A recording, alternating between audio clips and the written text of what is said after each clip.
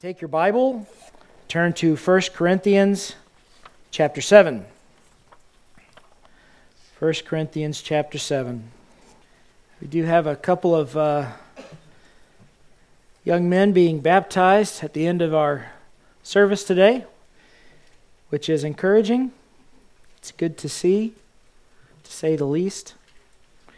We have observed the Lord's Supper together,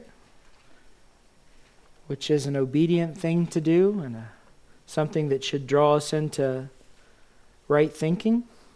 And now we're going to read beginning in verse 17 of 1 Corinthians chapter 7. Just through verse 24 this morning. Let me read it to you now. But as God has distributed to each one, as the Lord has called each one, so let him walk. And so I ordain in all the churches. Was anyone called while circumcised? Let him not become uncircumcised. Was anyone called while uncircumcised? Let him not be circumcised. Circumcision is nothing, and uncircumcision is nothing, but keeping the commandments of God is what matters. Let each one remain in the same calling in which he was called. Were you called while a slave? Do not be concerned about it. But if you can be made free, rather use it. For he who is called in the Lord while a slave is the Lord's freed man. Likewise, he who is called while free is Christ's slave. You were bought at a price. Do not become slaves of men. Brethren, let each one remain with God in the state in which he was called. Now, I really don't know how impactful this sermon this morning will be for you, but it's a relief to me after preaching on a number of controversial issues the last few weeks. Some of this may seem controversial to you, but frankly, it's not. And instead, I get the opportunity to hopefully refocus the attention of some whose eyes might have wandered a little bit, which is a great thing about God's Word, is that it has the power to refocus us. If you notice throughout those verses that I read, there's one word that continues to show up over and over and over again. It is the word called or calling. It's an interesting concept, one that gets used in the Western world constantly. A calling. What are you called to do? What is your calling in life? I think when most people speak of a calling, they are expressing a sense of purpose in the direction of their efforts. That's how I would define it. When most people talk about being called to do something or feeling a sense of calling, what they're saying is, I believe that I am supposed to pursue this thing, this object, this relationship, this job, this goal, this function. And because I believe this is what I am called to pursue, this is then where I'm going to direct my efforts and energy. Some people are pretty good at that. Others are not. But I think that's what the world means when it speaks of calling. And you hear those phrases, don't you? I found my calling in life. I finally found my calling in life. People trying to answer the question, what am I supposed to do? Sometimes it gets expressed with the question, what are you passionate about? What do you care about? What really fires you up? I've never had a very good answer for those things. In preparing for the sermon this morning, I went on to YouTube and I wanted to look up some videos to see what other people had suggested about calling. And I found right away, some of you may have heard of these TED Talks that people give. You ever heard of these? The TED Talks that are on YouTube. They're basically conference talks where speakers stand up and they basically have 15 minutes to share on a subject. Very secular, always corporate sponsored and put together. in universities or assembly halls. But sometimes it's interesting to listen to, sometimes it's not. But it's interesting from my perspective because when you see a TED Talk on something, you know that this is something that the world thinks is important and that people ought to be thinking about. That's what TED Talks are. They're talks from people who are supposedly experts who have some experience in a subject matter, and they're supposed to stand up and in 15 minutes say things that are interesting and intriguing about something that you should be thinking about. So when I typed in "find your calling" in the YouTube little Google box at the top, I found a TED Talk right away. And I didn't just find one. It was kind of amazing. I found TED Talk after TED Talk after talk after talk after talk. There have been a lot of these TED conferences, and it seems like at every one of these things, somebody is talking about how to find your calling, which I thought is pretty interesting. There must be a lot of students and a lot of people in different vocations who are still trying to figure out what exactly their purpose in their career, in their education, perhaps more broadly, their life might be. It was interesting because while I was hoping to narrow in on some commonalities as I looked through the subject matter, instead I found a lot of contradiction. For instance, one of the TED Talks was labeled "Stop Searching for Your Passion." I thought, well, okay, I can see where that's coming from. But then the next one on the list was "How to Connect to Your Passion." And I thought, well, hold on, that's kind of... Another one was "Find Your Calling Where It Hurts." It's an interesting approach. Another one was "Find Clarity in Your Calling." How to find and live your calling. How to have a fulfilling life. And there are titles like this just over and over and over again. And I thought, wow, this is something that the world really cares about, isn't it? I think the first time a child is exposed to this idea of a calling or a purpose or what they're supposed to do is when you look to a young man, young woman, a little boy, little girl, and you say, hey, what do you want to do when you grow up? You know, talk about one of the most unfair questions you can ask a 7-year-old, you know. You know what Hallie told me? You remember, Hallie, what you told me when you were 6 and I asked you that question? Mm-hmm. Well, I remember the first one. What do you want to do when you grow up, Hallie? She said, I want to be a dolphin trainer. Dolphin trainer. Which I thought was cute for a 6-year-old and noble. Take care of dolphins. Not a great profession for people living in central Ohio, but I thought it was interesting. The idea of a calling or a purpose speaks to something that exists in every human being, and yet most human beings really struggle to figure out why this thing exists inside of us. In other words, the idea that my life matters, that my life is of some consequence, that my life was created, that my life was established, that I am who I am, that I'm where I am for some purpose, that speaks to a part of our soul that animals don't share.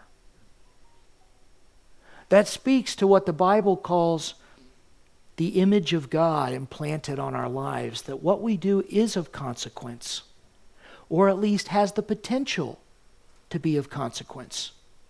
That life is not meaningless. That it's not one day to the next monotony with no accomplishment and no purpose. There is something inside the human condition that wants to, that feels driven to, define life by a purpose, and we call this calling.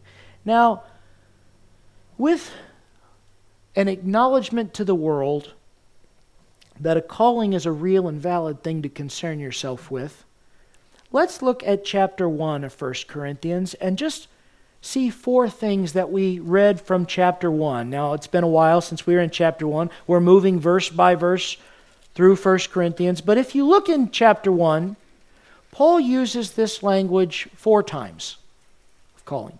Now that we're in chapter 7, I presume that this is the calling that he's speaking of. So chapter 1, verse 2, we read this.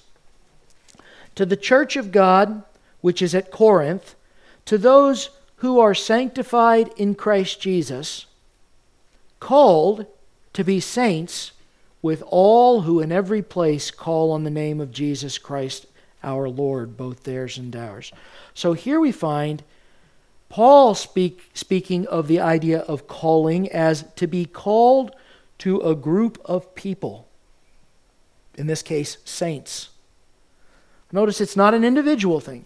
You're not called to be a saint individually. He says called to be saints, and then he emphasizes the community aspect of this when he says called to be saints with all who in every place call on the name of Jesus Christ our Lord. So when the Bible, when God's Word speaks of calling, it speaks, at least in one sense, of our identity to a broader group, to our belonging to the people of God, to our belonging to those who have been made holy, made sanctified by the work of Jesus Christ at the cross. So calling in chapter 1, one of the things that we see is an identity to a group. Verse 9, the idea of a calling shows up again. God is faithful, by whom you were called into the fellowship of His Son, Jesus Christ our Lord. And here we see calling into a relationship. So if we first saw calling as an identity, maybe a relationship with others in that identity group, here we see calling, as God speaks of it, Him calling us into a relationship with Jesus. So there is no calling to speak of except for the calling to fellowship with God's Son. So identity, relationship. In verse 24 of chapter 1, I'll start in verse 22. For Jews request a sign and Greeks seek after wisdom, but we preach Christ crucified, which to the Jews a stumbling block, and to the Greeks is foolishness. But to those who are called, both Jews and Greeks, Christ, the power of God and the wisdom of God. In other words, when we preach Christ crucified to people who are not called into this identity, who are not called into this relationship, it sounds like a stumbling block, something that they trip over, something that intellectually doesn't make sense. What do you mean the Messiah was crucified? Or it's just foolishness that this Messiah was crucified. But when we speak that message to those who are called, to them it's the power of God and the wisdom of God. So the third aspect of calling, if the first was identity and the second is relationship in chapter 1, I would define the third as understanding. When God calls people into an identity of being His children, being His people, when He brings them into a relationship with His Son Jesus, He does this by giving them an understanding of what's been done for them on their account, an understanding of Jesus Christ, an understanding of what happened at the cross, what it was that Jesus performed there. Not simply an acknowledgement that Jesus went to the cross and did something, but a true grasp of what it is He did. And how else can a Christian understand that except in the terms of what it is He did for me? So a calling speaks to an identity, a relationship, an understanding. And then in verse 26 of chapter 1, for you see your calling, brethren, that not many of you are wise according to the flesh, not many of you are mighty, not many noble, but God has chosen the foolish things of the world to put to shame the wise. And God has chosen the weak things of the world to put to shame the things which are mighty, and the base things of the world, and the things which are despised, God has chosen and the things which are not, to bring to nothing the things that are, so that no flesh should glory in his presence, but of him you are in Christ Jesus, who became for us wisdom from God, and righteousness, and sanctification, and redemption, that, as it is written, he who glories, let him glory in the Lord. In other words, your calling was not to your own glory, or to your own achievement, or to your own greatness. Your calling was to God's glory, to demonstrate his greatness. And whatever good thing takes place in you, whether, verse 30, it's wisdom, or righteousness, or sanctification, or redemption, this is the work of Christ being performed in you to God's glory, so that no flesh, verse 29, should glory in his presence, so that it might be fulfilled, verse 31, he who glories, let him glory in the Lord. So if there's an identity that we're called to, if there's a relationship that we're called to, if there's an understanding that we're called to, this is the purpose that we're called to. This is what the rest of the world is grasping at. When they speak of calling, this is what they're trying to find: meaning, substance, purpose. Be careful, then, when you identify your calling or your purpose, when you sit down and do goal setting, when you lay out your objectives, be careful what you name. Be careful the direction that you decide you're going to let your energy flow into, where you're going to pour your work and your heart into. Be careful lest what you choose become your master. Let's think now on verse 17. Let's try to understand the text through verse 24. Now in verse 17, we know in this chapter, Paul's answering questions. The church in Corinth has written him questions. That was verse 1 of chapter 7. It says, now concerning the things which you wrote to me. So he's answering questions. And this is what he says in verse 17. But as God has distributed to each one, as the Lord has called each one, so let him walk. And so I ordain in all the churches. Here is a Bible commentator by the name of Leon Morris. He wrote this about this verse specifically.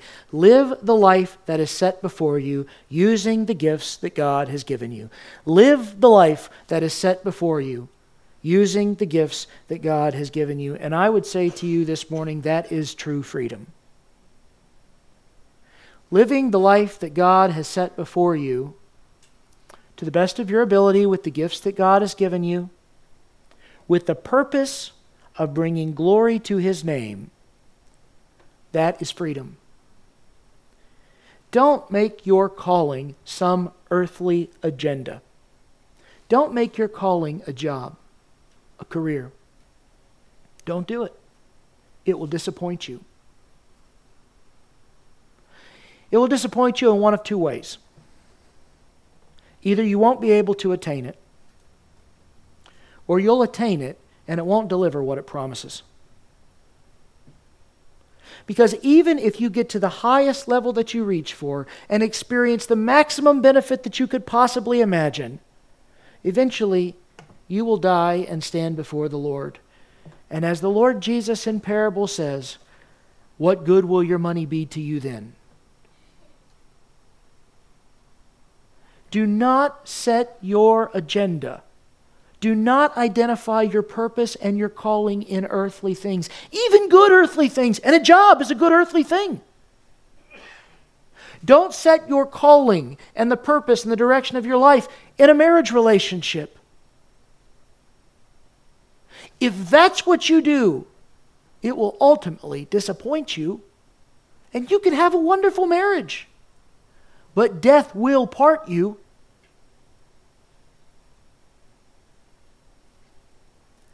Don't set your calling, kids.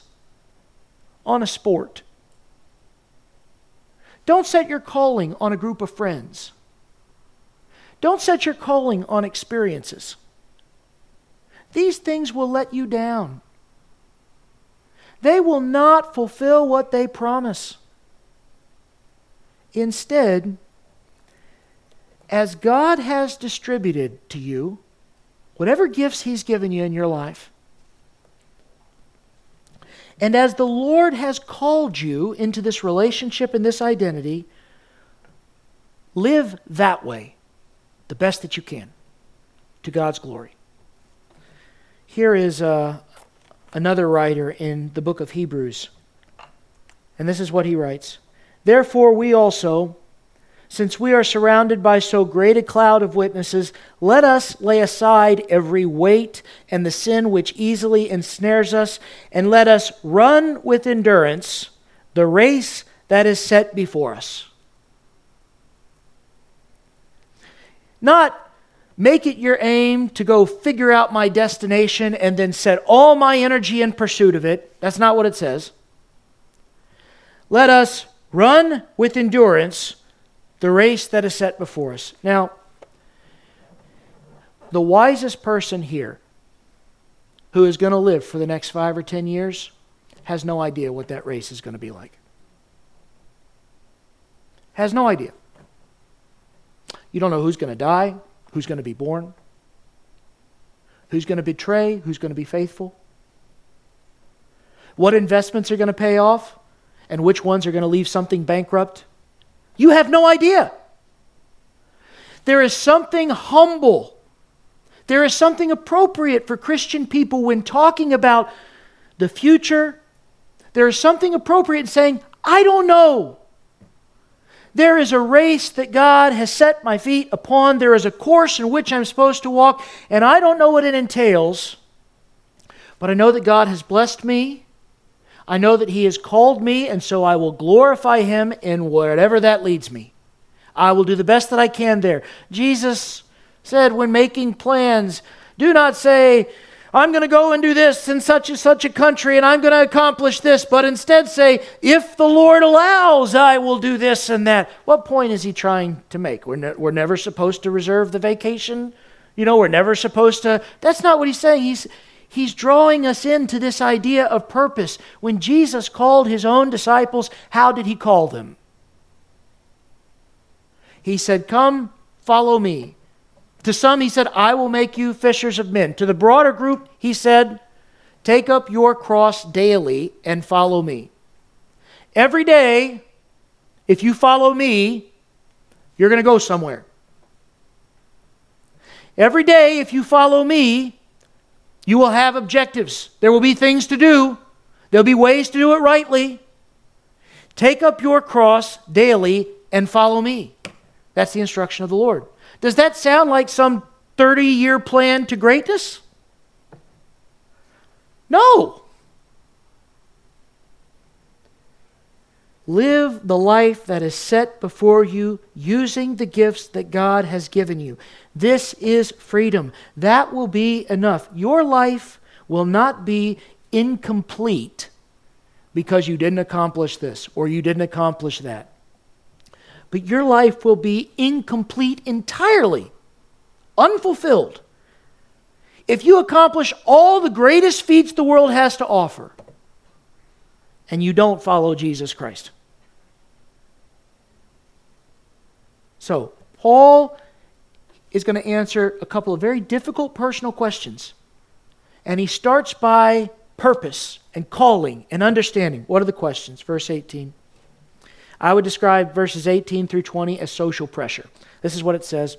Was anyone called while circumcised? Let him not become uncircumcised. Was anyone called while uncircumcised? Let him not be circumcised. Circumcision is nothing, and uncircumcision is nothing, but keeping the commandments of God is what matters. Let each one remain in the same calling in which he was called. In other words, there was unfathomably to us, tremendous social pressure around whether or not you were circumcised, which traditionally identified you as a part of God's chosen people, or uncircumcised, which was the heathen and the pagan people. And there was incredible social pressure each ways. From the pagan Greek world, there was pressure upon Jewish people to go through an actual physical procedure called uncircumcision. It's a gruesome thing. But by doing this, you could align yourself with the Hellenistic world and be considered wise in the eyes of the Greek world. And similarly, there was tremendous pressure from the Jewish world placed upon those in the early church who were largely Gentile people who were not Jewish, being saved. And now Jewish people were coming in and putting on social pressure. Hey, now that you have placed your faith in this Jewish Messiah, you must go through this circumcision procedure because all of God's people in the ages past have been circumcised. There was tremendous social pressure, both from the pagan side of the world and from the very religious side of the world. And Paul is saying these things don't mean anything. And then he says, what matters is keeping the commandments of God. Can you expound on that, Paul? He does in Galatians chapter 5 on this very issue. Here is Galatians chapter 5, verse 6. For in Christ Jesus, neither circumcision nor uncircumcision avails anything, but faith working through love. That's what matters. In other words, if you are in Christ Jesus, who's he talking about? Christians, people who by faith have been saved. If you are in Christ Jesus, what matters is not whether or not you've had a procedure done. What matters is your faith in Jesus Christ working, that's day by day, work. You know, what did we call it in the announcements? Service opportunity? Yeah, that's what it was. Your faith working through love. That's what matters on the other side of salvation. You don't just get saved and be like, okay, I'm fire insurance. I'm done now. I'm in great shape. No. You do not have fellowship with God if you are not impacted by your relationship with God in some meaningful way. I mean, I told the youth this morning in Sunday school class, if you just hung out with me every day, we spent, 6, 7, 8 hours together every day, we just spent that time, you would be impacted in some way by spending all that time with me, and I would be impacted in some way by spending all that time with you. It would affect us. It would have, you may hate me, but it would have, and maybe the impact would be depression and anger and anxiety. I have no idea. But it would have an impact, right? You cannot say I have fellowship with Jesus Christ, but it has virtually no impact in my life. No. Friends, if you have fellowship with the Lord Jesus Christ, work is going to be done that is going to be obvious and apparent. This is what he means by, as God has called you, so walk. Walking means going through life, accomplishing things, doing things, proceeding. What matters then is not pressures from society to conform to some outward standard. What matters is what a Christian accomplishes in this race that's set before them for the Lord Jesus Christ. Now, why does he say that? Well, because, again, you are going to stand before the Lord Jesus Christ and give an account for this life. And the guy who holds up his CEO business card and his multi-million-dollar inheritance that he left to his children won't have anything up against the bricklayer who went about his business every day glorifying God, encouraging his co-workers, loving his family, and supporting his local believers. Won't have anything. That's faith working through love. The other is just dust to dust and ashes to ashes. So, verses 18 through 20 dealing with social pressure. Verses 21 through 23 with circumstances. Were you called while a slave? Don't be concerned about it. Boy, Paul, what a callous thing to say.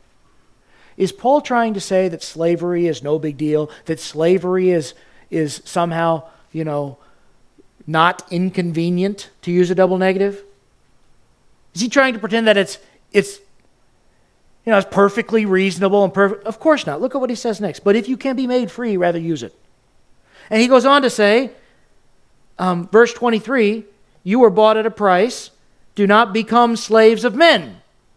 In other words, he's not saying slavery's a good thing. Slavery's ideal. Pretend as if your slavery is no big thing. No, he acknowledges if you can get your freedom, get your freedom.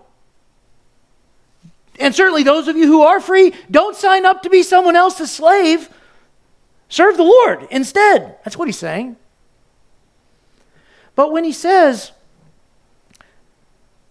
do not be concerned about it, he has in mind verse 22 and the idea of calling. Because a person who is a slave might wrestle, how can I do anything worthwhile for the Lord if I've got to spend my life obeying this master? Now, I don't think anybody in this room is a slave. If you are, see me after the service, because we got to work on that. That's illegal, and so I'll help get you out of that. I don't think anyone here is a slave. But if you have a very full, mundane life of obligation, and you wonder, how in the world can I do anything of consequence? And how in the world can I serve God? How can I do what God is calling me to do? Brother and sister, serve God in the life that He has called you to live. Run the race that is set before you. Now, if you can obtain more freedom to serve God more freely, great. Great. But if God has called you to work those hours because you provide for your family, if God has called you to contribute in groups if God has put you on a path, glorify God in the path that He's put you on. With all your heart, glorify God in the path that He's put you on. This is what he says in verse 22. For he who is called in the Lord while a slave is the Lord's freed man.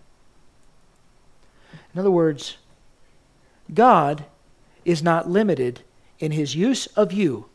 God is not limited in His purposes in your life just because you owe someone else your allegiance. You may be a slave to someone else, but the Lord sees you as free for service. Likewise, he who is called while free is Christ's slave. This hits home for the majority of us. Because most of us are not going to work 12 hours a day just to scrape by and feed our families. Most of us are not overly consumed with our schedule because we have to do it in order to get by. Understand, if you are free and God has called you into this identity, this relationship, this understanding, and this purpose, you are His servant. And you don't have to give an explanation to me of how you are serving God, because you're not my servant. But all of the parables of Jesus and the instruction on this topic make it clear. You will give an account to the Lord. The parable of the talents. The master distributes and he goes away, and then upon his return he calls his 3 servants to whom he distributed to give an account for what they had done. And 2 had done well, and 2 were commended, and 2 were approved, and 2 were told in the parable, now enter into the joy of your Lord. And 1 did nothing, precious little. I don't know what he was doing the whole time his master was away, but he wasn't doing anything with the master's resources. According to the master's plan, he took his talent and he buried it in the sand. Everything else he did was his own free time and his own free purpose. And when his master called him to account, he said, "Depart from me, you wicked servant. Cast this one into outer darkness where there will be weeping and gnashing of teeth." So understand, if you are called while free, you are Christ's slave. You were bought at a price. Don't become slaves of men. Brethren, let each one remain with God in the state in which he was called. Verse 24, what does it mean? Does it mean you should never try to accomplish anything in life? Never take a promotion. If you're single, never get married. If you're a slave, don't ever try to become free. We know that's not what it's saying. So what does he mean in verse 24 when he says, "Brethren, let each one remain with God in the state in which he was called"? What does he mean? Christian conversion is not the signal for a person to change jobs and change families and to go attack all of their external circumstances.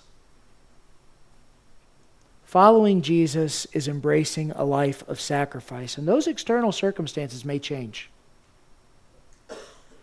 But serving the Lord Jesus is not about climbing a ladder or getting away from a family or marrying into a new family. All of those life experiences will happen or not happen on the course which God has set before us. But what God has called us to is to serve Him in whatever condition we are called. And here's my last thought on this as we close. I know it's been long. We've done a lot of stuff, and we're going to baptize. Anyone who is trusting Jesus to get something better for their life externally is misunderstanding the cross. Anyone whose Christian faith, whose religious expression is motivated by an attempt to try to get something better externally for their life, doesn't understand Jesus' calling to a crucifixion. I think calling is an important thing. But it does require a long view. I can say that God has called me to riches, and He has called me to life, and He has called me to fellowship, and all those things are true. And I may not experience one of them in this earthly life. But by faith, I will have every one of them. I will have every one of them. And what I accomplish in my life by humbly glorifying God in whatever path I'm on will put to shame all the glories that this world has to offer. That's not pie in the sky hope. That is my real conviction. I will obtain an inheritance in Jesus Christ. Let's close with a word of prayer.